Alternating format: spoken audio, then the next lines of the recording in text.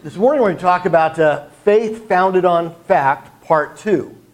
This is a second part of probably what's going to turn out to be a 3-lesson series on the resurrection of Jesus. We are looking primarily in these first 2 lessons at the fact that the resurrection of Jesus is a factual event. It's not a fairy tale, it's not a legend, it's not a myth, it's not a nice story. It's an event that's recorded in historical documents that have been validated by historians as far as meeting the criteria of what historical documents need to look like.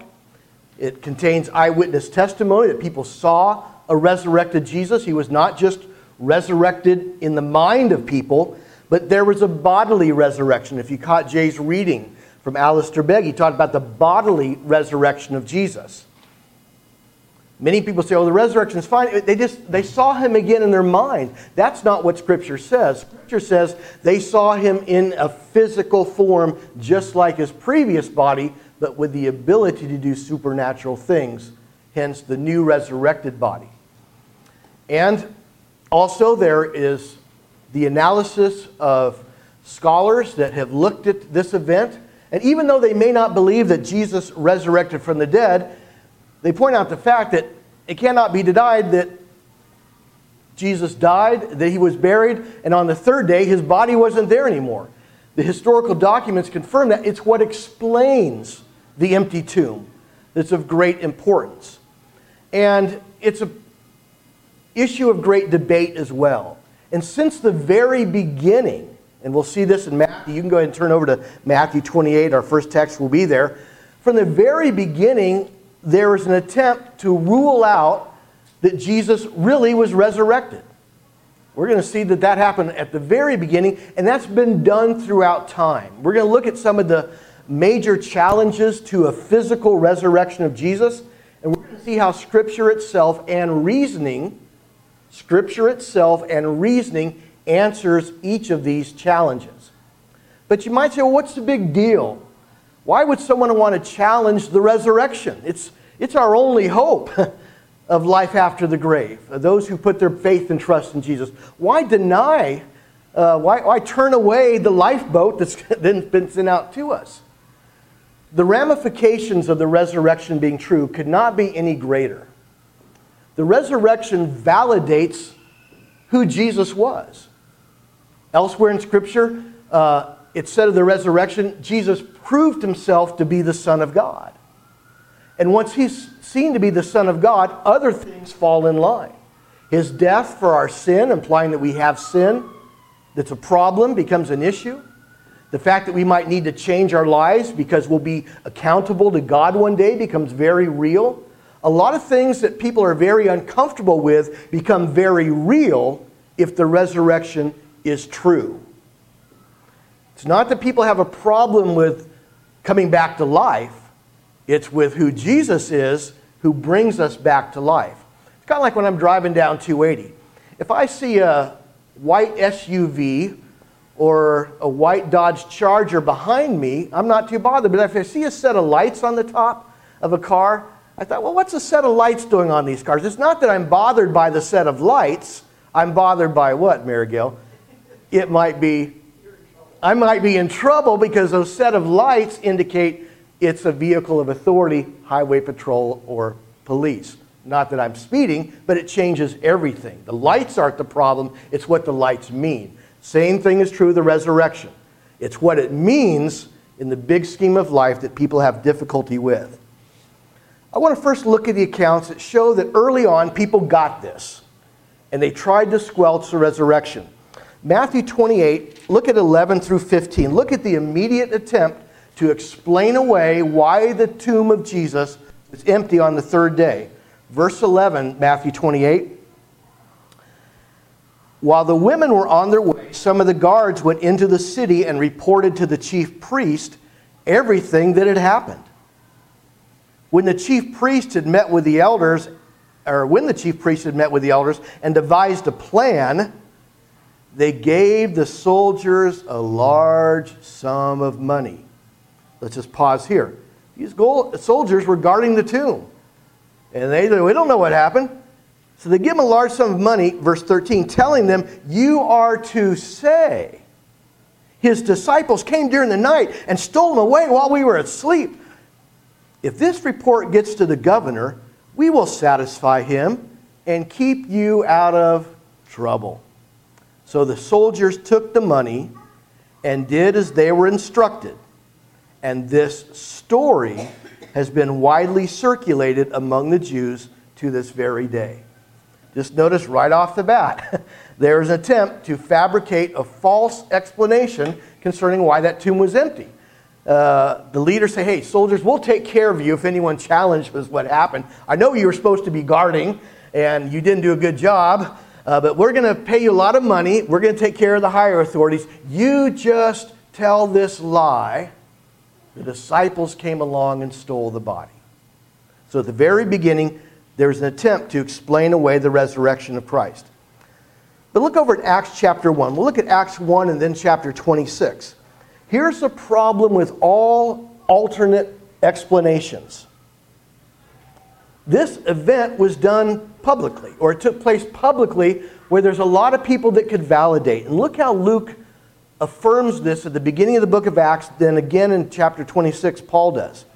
Luke begins in this book of Acts, the historical book of the early church. He says, in my former book, Theophilus, I wrote about all that Jesus began to do and to teach until the day he was taken up to heaven, and after giving instructions through the Holy Spirit to the apostles he had chosen. Verse 3, after his suffering, he presented himself to them and gave many convincing proofs that he was alive. Here Jesus gave evidence or proof that he was alive. The resurrection is not some mystery event that happened behind a rock in some remote place of the world where only one person says they saw it. Luke says there were many convincing proofs that Jesus gave. Proofs, that is, things that people could challenge and things that were evidence that he truly was risen from the dead and not his body was stolen and things like that. Look at Acts 26 now. Go forward in the book of Acts, chapter 26. This is about 30 years later. About 30 years later, the Apostle Paul is standing before a Roman governor by the name of Festus. And he's defending himself before the governor. And notice what he says, that the governor himself already knows. And this is the Roman governor he's talking to, not a believer. But he's kind of preaching a sermon to him. And he says, verse 22 beginning, in Acts 26, verse 22, but God has helped me to this very day, so I stand here and testify to small and great alike. I'm saying nothing beyond what the prophets and Moses said would happen. Verse 23, that the Messiah would suffer and, as the first, to what? Rise from the dead. Would bring a message of light to his own people and to the Gentiles. Verse 24. At this point, Festus interrupted Paul's defense. You are out of your mind, Paul, he shouted. Your great learning is driving you insane. Verse 25. I am not insane, most excellent Festus, Paul replied. What I am saying is true and reasonable. The king is familiar with these things, and I can speak freely to him. I am convinced that none of this has escaped his notice because it was not done how? In a corner. Here Paul is calling the hand on Festus. He says, don't try to say I'm insane or out of my mind or I've been in college too long and I got all these thoughts in my head. He says, you know these things. You're already familiar with them. That is, you know about this talk of Jesus rising from the dead. And this is 30 years later. And he says, because this wasn't done in a corner, that means it was done publicly enough where there were witnesses, there was too much that was obvious to others that this could just be explained away. And Paul's telling Festus, do you know this? So that shows how publicly known was this resurrection event. It's just what explains it. We're going to go quickly through a lot of information today. A lot of this will be for you to reference on your own, but we're going to look at these issues concerning the resurrection. First of all, notice that you have 4 resurrection accounts: Matthew 28, Mark 16, Luke 24, and John 20, all speaking of the same event, but yet from different angles. But each one of those accounts are valid historical documents that have passed test of historical validity, just like the life of Abraham Lincoln or Caesar crossing the Rubicon. Matthew, Mark, Luke, and John are subjected to the same test of any event of the past that's been recorded. Is there sufficient evidence to determine the trustworthiness of the document? So you have these 4 historical accounts. You have the resurrection that's established by credible evidence recorded in these documents, confirmed by eyewitness testimony, affirmed by scholars, and attested to by non-believers. Non-believers don't say that we know Jesus resurrected. They simply say, we know the tomb was empty. We just don't know how to explain it. Here's that example of that evidence. We looked at this last week. Guy Kornfeld, in his book, The Historical Jesus, a scholarly man of the view in his world, 1982, he wrote this on page 186, Kornfeld. If all the evidence is weighed carefully and fairly,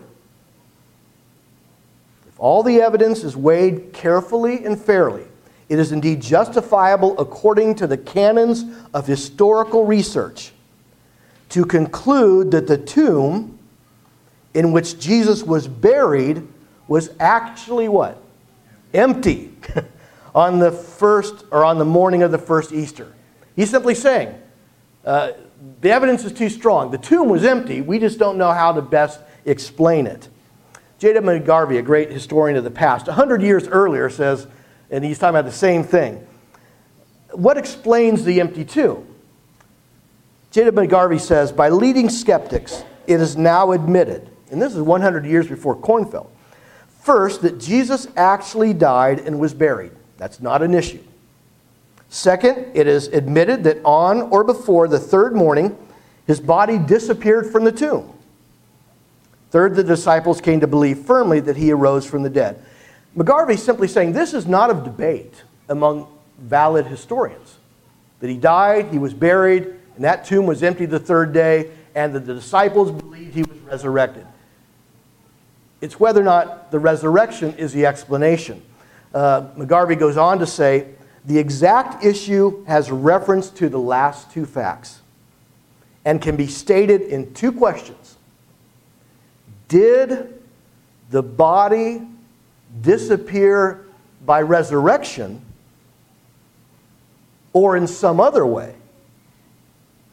And did the belief of the disciples originate from the fact of the resurrection or from some other cause? He nailed it. That's the issue. Did Jesus rise from the dead as the disciples believed, or is there some other explanation for the empty tomb? Again, this is of great importance. If it's not, as Scripture says, he rose from the dead, we believe in fairy tales. We believe in myth and legend if this event is not true, as recorded in Matthew, Mark, Luke, and John, that Jesus rose bodily from the grave. Otherwise, we're believing a lie.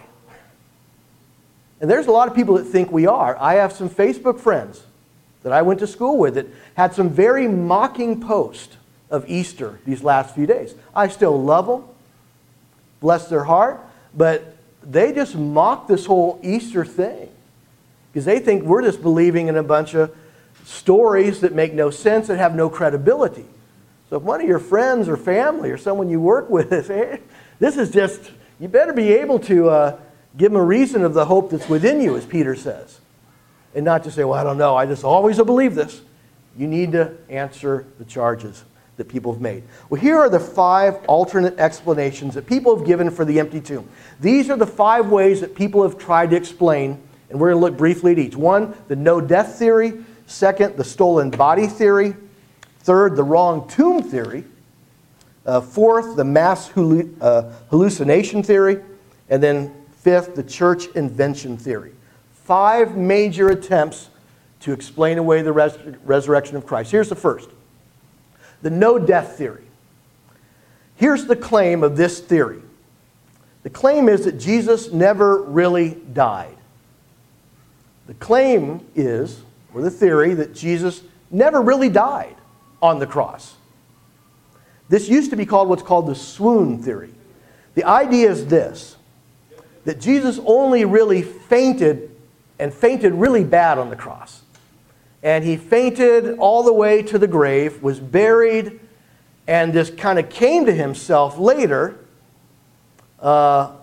despite everything that happened with the flogging, with the whips, and hanging on the cross for as long as he did. He was able to give enough strength to push back the stone in front of the sepulcher and walk out, and this went around and then eventually disappeared somewhere later in life, and that was it, after he appeared just quickly to his apostles looking just fine.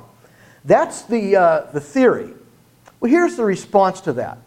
In Scripture itself, in these historical accounts, Roman crucifixion confirmed death. Look at John 19. This is something you're very familiar with regarding the death of Jesus. Whenever someone was crucified under Roman power, it was their way to not only kill someone, but to humiliate them in the process. They had to make sure the person was actually dead before they took them off the cross. Look at John 19. Look what John records the Roman soldiers did. Verse 31, John 19. It says, "Now it was the day of preparation, and the next day was to be a special Sabbath. Because the Jewish leaders did not want the bodies left on the crosses during the Sabbath, they asked Pilate to have the legs broken and the bodies taken down. The soldiers therefore came and broke the legs of the first man." Remember, there were two people next to Jesus? Broke the legs of the first man who had been crucified with Jesus, and then those of the other. Verse 33, "But when they came to Jesus and found that he was already dead, they did not break his legs. Instead, one of the soldiers pierced Jesus' side with a spear, bringing a sudden flow of blood and water. The man who saw it has given testimony, and his testimony is true. He knows that he tells the truth, and he testifies so that you may also believe." This is John writing about his own presence right there at the crucifixion of Jesus. And he's saying, I saw the soldier do that, stab him in the side, out came blood and water, confirming that he actually died on the cross. And again, you have the Roman presence themselves that could give credence to this. If someone was running around saying, well, he never really died, the Roman soldiers would say, oh, yes, he did. Look what we did. You don't have to take one person's word for it here. John's saying, well, I know what I saw, and the Roman soldiers can validate it. The crucifixion torture argues against revival and escape. Matthew's account especially records a gruesome flogging of Jesus that was designed to bring a person near death as they beat them on the back with these whips that had all kinds of animal bones and pieces of metal on the end.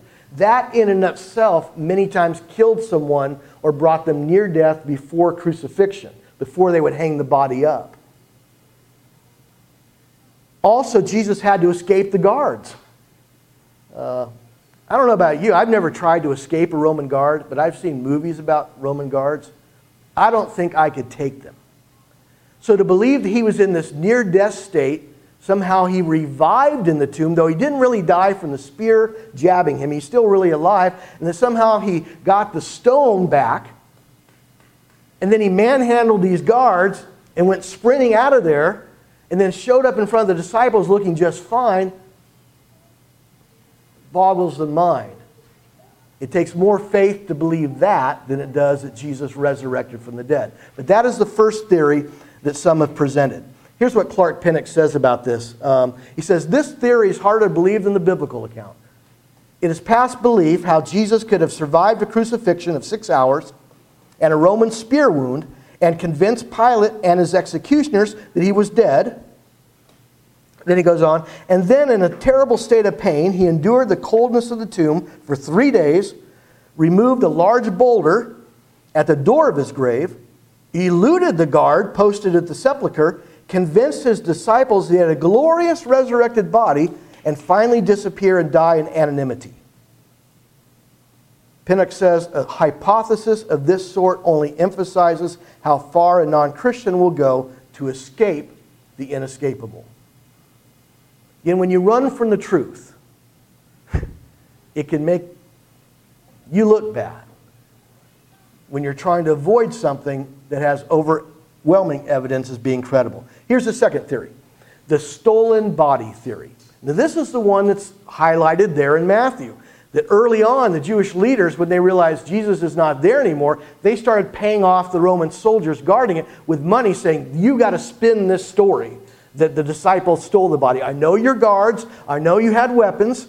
But you got to tell this story. We're going to pay you off. We'll take care of the people that might question that actually happening. We'll take care of it. This is a stolen body claim. This is simply the claim that the disciples or others stole the body. The initial problem with this theory that's right there at the end of Matthew is that it assumes the disciples had motivation. First of all, to steal the body. Jesus struggled all along. In fact, one of the readings this morning was Jesus chiding his disciples after his resurrection that how come you struggle to believe? All along the disciples struggled to even believe Jesus was going to be killed, let alone resurrected. So to believe they had a motivation then to steal the body and then try to prop him up as being alive simply defies everything we see about the disciples. They were very weak as far as believing that Jesus was raised from the dead, let alone he'd be killed. Also, it's hard to believe they had the ability to steal the body. These were not trained soldiers. These were not armed men. Peter apparently had a sword when Jesus was arrested, and he tried cutting off the high priest's ear, but these were not men prepared to fight and take on the challenge, especially of a Roman guard who was not to be messed with. So to believe they overpowered this guard and then stole the body, and then tried to spin this lie to people that he'd been resurrected when they themselves did not even believe he would be resurrected, simply takes a lot of challenge of the mind to believe they'd actually do that. Here's the response. There's no evidence of motivation to steal the body. Many times in criminal trials, the job of the defense is to present an alternate explanation. This Alex Murdaugh trial in South Carolina with that attorney and all that. When the evidence is overwhelming that someone actually did something, the defense attorneys still have to come up with some other explanation because all they need is one juror of 12 to say, well, I have reasonable doubt because it could have been Bob down the street. Well, the problem is if there's no evidence of Bob being involved and it's only this guy, you have to go with where the evidence goes. And there's no evidence of motivation to steal the body. There's no evidence of burial by the disciples. These guys did not work for a mortuary. They did not own ground where they could go to secure it and then bury the body in there. And what a police and what a trained people know to do. You go find the evidence where the ground looks disturbed. And the area of Jerusalem is not that big. The easiest way for the Romans or even the Jewish leaders to squelch this idea the disciples stole the body and buried it is just to start looking. Look for fresh ground that seems to be disturbed and start digging. There's no evidence of that. The fact that the disciples were persecuted and eventually killed because of their belief Jesus was resurrected argues for his actual resurrection. Why die or even suffer 5 minutes for a lie that you invented and are perpetuating? People just don't do that. They cough up the truth the minute the pain starts. The rest of the disciples' lives was a life of pain, being beaten or threatened, and some even being killed for their belief that Jesus rose from the dead. And also, 2,000 years later, if Jesus was actually buried somewhere in the ground, the remains would likely have been discovered by now. Because there's so much interest in proving that there's some other explanation to the empty tomb. Nothing has been found. 3, the wrong tomb theory. The claim in this attempt to explain away the resurrection is simply this: It assumes the disciples were confused. It assumes the disciples were confused as to where Jesus was entombed, and they simply went to the wrong tomb. The women went to the wrong tomb. When Peter ran to the tomb, he went to the wrong tomb. Everyone was confused about where Jesus was buried. That's the theory. And they actually went to some vacant tomb, didn't see anything there, and boom, they said, there's the resurrection right there. But it's kind of like saying they got the wrong address. They went to the wrong house and based the rest of their lives on a wrong address. Well, the problem is the historical record. In Luke 23, the women carefully observed where and how Jesus was buried. Look at Luke 23 real quick. Again, these historical details around the death and the resurrection of Christ are very important because they're taking care of these explanations. Luke 22, starting in verse 50. Actually, start in verse 49. This is right after the death of Jesus. But all those who knew him, including the women who had followed him from Galilee, stood at a distance watching these things. Verse 50. Now there was a man named Joseph, a member of the council, that's the Jewish council, Sanhedrin, a good and upright man, who had not consented to their decision and action, that is, to kill Jesus. He had come from the Judean town of Arimathea, and he himself was waiting for the kingdom of God. Going to Pilate, he asked for Jesus' body. Then he took it down, wrapped it in linen cloth, and placed it in a tomb cut in the rock, one in which no one had yet been laid. It was preparation day, and the Sabbath was about to begin. Verse 55 now. The women who had come with Jesus from Galilee followed Joseph and saw the tomb and how his body was laid in it. Then they went home and prepared spices and perfumes, but they rested on the Sabbath in obedience to the commandment. Chapter 24 now, verse 1. On the very first day of the week, very early in the morning, the women took spices they had prepared and went to the tomb. They had followed, just stopping here, they'd followed Joseph all along. Joseph was not some type of swindler. He was a member of the highest Jewish council, the Sanhedrin council. He just didn't go along with this plot to kill Jesus. But Luke makes the point that he was a good and upright man. He was someone of great standing, not someone given to trying to pull off con jobs. He takes him and puts him in a tomb where no one had been buried before. The women followed behind him. Then after the Sabbath on the first day of the week, they knew right where to go. It wasn't like someone had to give them the address or they had to search it up and we have no idea where he is. Can someone tell us? Oh, 3849 sepulcher? All right, we'll go there. They saw it. They were eyewitnesses. And even more than that, the enemies of Jesus simply could have shown the correct tomb. They could have said, let's put this resurrection idea to rest right now. Here's where he was buried. But they didn't do that. There was only one tomb that everyone knew of, that where he was buried, and it was empty. It's what explains it. So this wrong tomb theory takes more faith to believe than the resurrection of Jesus himself. The fourth, the mass hallucination. I keep saying that wrong. The mass hallucination theory. Here's the claim. The claim is that the witnesses only thought they saw Jesus. This claim gets a lot of traction because it's the idea that while Jesus resurrected in their mind, he resurrected in their mind because they wanted to believe so much that he would be resurrected. They just kind of saw things. And there are people that we know of that talked about seeing things. And I was out walking on the trail and I just saw.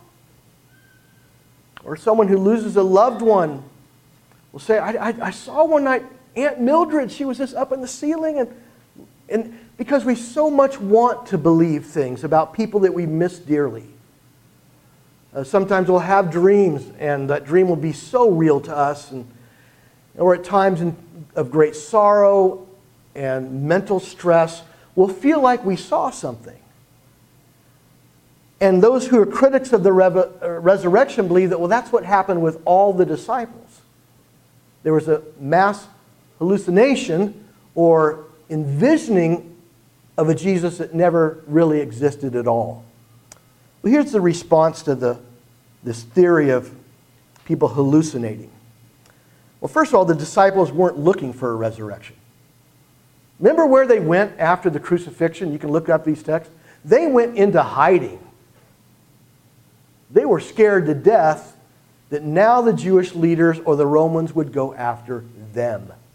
They just lost their leader. They were in hiding. That's where they were when Jesus found them. They were in hiding. They were not on a stage somewhere or setting themselves up in the wilderness.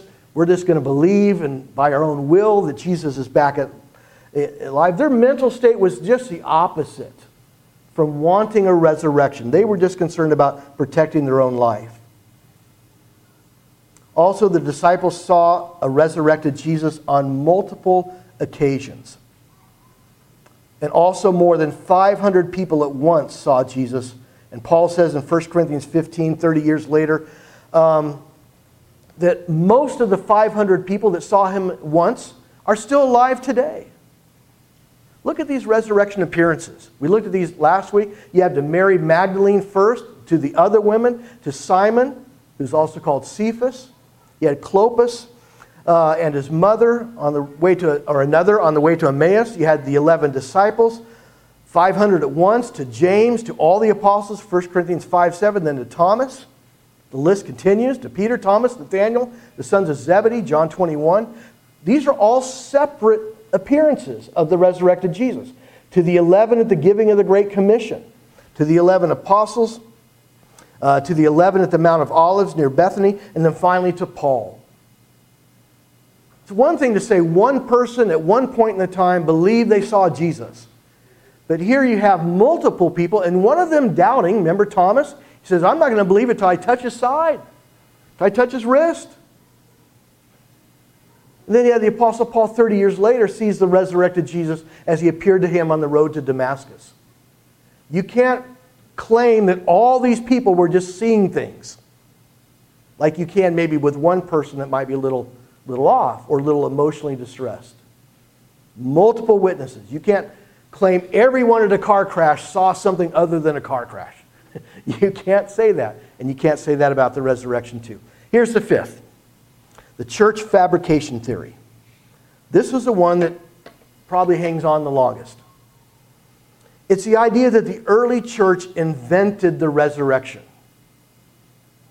Basically, that they created a story about Jesus rising from the dead. The idea goes like this. That the early church is so much later on, after all the commotion settled after the death, that later on they thought, man, so much has been invested in Jesus rising from the dead. Let's just go ahead and make it sound real. And they just kind of decided we're just going to make up Jesus rising from the dead. Basically, it's saying that these very devout people decided they're all going to collaborate on a lie. Because they so much want it to be true that they're going to do the opposite of what their faith calls them to do. That is, lie instead of be honest. And they're going to fabricate even to the minute details and invent all these things about Jesus being resurrected. Okay, you write that he says he saw Mary. Okay, you're going to write that doubting Thomas. Oh, that's beautiful. You lie about that they concocted this great story knowing all along they were lying, and they wrote it down, and it's been passed throughout 2,000 years, and this lie just continues to gain momentum, and this lie is now the most popular book of all time. It's the best-selling book. It's the most translated book. But is this really a lie? Well, lies don't last very long. I like to cite in lessons, there's a man that wrote a book called 1,000 Little Pieces about a life that he imaginally lived. And he was on the Oprah show. It turned out that he made up a bunch of the stuff. She called him out on that, called him back on the show, and I don't even remember his name anymore. The book is gone. I think you can buy it for 50 cents on eBay. Lies don't ever get the attention the Bible has. The problem with the church fabrication theory is, first of all, there's insufficient time, motivation, and organization for the disciples to make up this story, even if they wanted to. The Gospels were written within 30 years of the resurrection. That is, the people that actually saw Jesus resurrected were still alive. If he wasn't resurrected and someone was writing down, he really was, the people could simply say, no, this didn't really happen. This didn't really happen. It could have been explained away in other ways. The early believers were not organized. In Acts 8, we find out that they scattered because of persecution. If you're going to have this big collaboration on a lie, you got to be together, and you got to have a private place, and you got to all get on the same page. Acts 8, they all scattered when they were persecuted. And they were persecuted. You don't suffer for a lie. So the problem with this idea that over time the church fabricates the story goes against natural human nature. It goes against time to even try to pull off something like this. It goes against the idea of organization. They were all in different places. How could they all get together to create a lie that people believed the way they were supposed to believe? Again, it takes more faith to believe this than it does just to believe Jesus resurrected. All 5 of these theories have 3 fundamental flaws. All 5 of these theories to explain away the resurrection have 3 fundamental flaws. The first is there's no evidence that exists for any of them. They're all just mind inventions. Just like an attorney might try to claim that Bob down the street did something when it's really this guy. There's no evidence that Bob down the street did it. Second, the actual evidence we do have argues against all 5 of these alternate explanations. Matthew, Mark, Luke, and John wrote in great detail about the exact circumstances and settings surrounding the resurrection to provide credibility. John says at the end of his Gospels, I've written these things to you so that you may believe. Luke says these things were shown by many infallible or convincing proofs. They're inviting scrutiny. They're inviting investigation because they know what they were writing about really happened. And with all 5 of these, the alternate explanations take more faith to believe than the resurrection itself. Why try so hard to explain away the resurrection? The people that try so hard, they do so because they know if Jesus rose from the dead, he proved himself to be the Son of God. If he's the Son of God, he has the right to tell us what to do. He tells us we have a problem with sin and we have to live this way, and I want to live that way, and I don't want that. I don't want to believe in a creator. I don't want to believe in anything where someone's telling me what to do. And that's why people fight so strongly against the evidence for the resurrection. They get that the dominoes will fall if they believe that Jesus is the Son of God, and they will have to change their life. And most people simply don't want to. Quick thoughts. As we leave this morning, even though we've looked at historical evidence, just know the practical realities. With Jesus rising from the dead, we find out that death has been defeated. Jesus proved that you can live again and to never die again. Even though Lazarus was brought back from the death, he would eventually die again. But Jesus came back from the death, and he sits now at the right hand of the Father in heaven. And that is what is promised to us. Even though we die, we will eventually be resurrected, those who believe in Jesus, to die no more and to live forever with him in heaven. The resurrection of believers is certain, Paul teaches in 1 Corinthians 15, 50 through 58. A shattering victory over death was provided through Jesus. And that changes our life forever. It also affirms that future judgment is sure. You don't just drop out of existence when you die. Every human being that has ever lived, is living, or will live will stand before God in judgment because our bodies will go on after the grave. Either to a resurrection experience with Christ forever in heaven, or to a resurrection of judgment where the bodies will last forever in just the opposite place. The resurrection affirms that truth. Then finally, our service to God is worth it. I want to close with one verse. Paul writes after speaking extensively on the resurrection of Christ and its validity. He says in verse 58, 1 Corinthians 15, "Therefore, dear brothers and sisters, stand firm.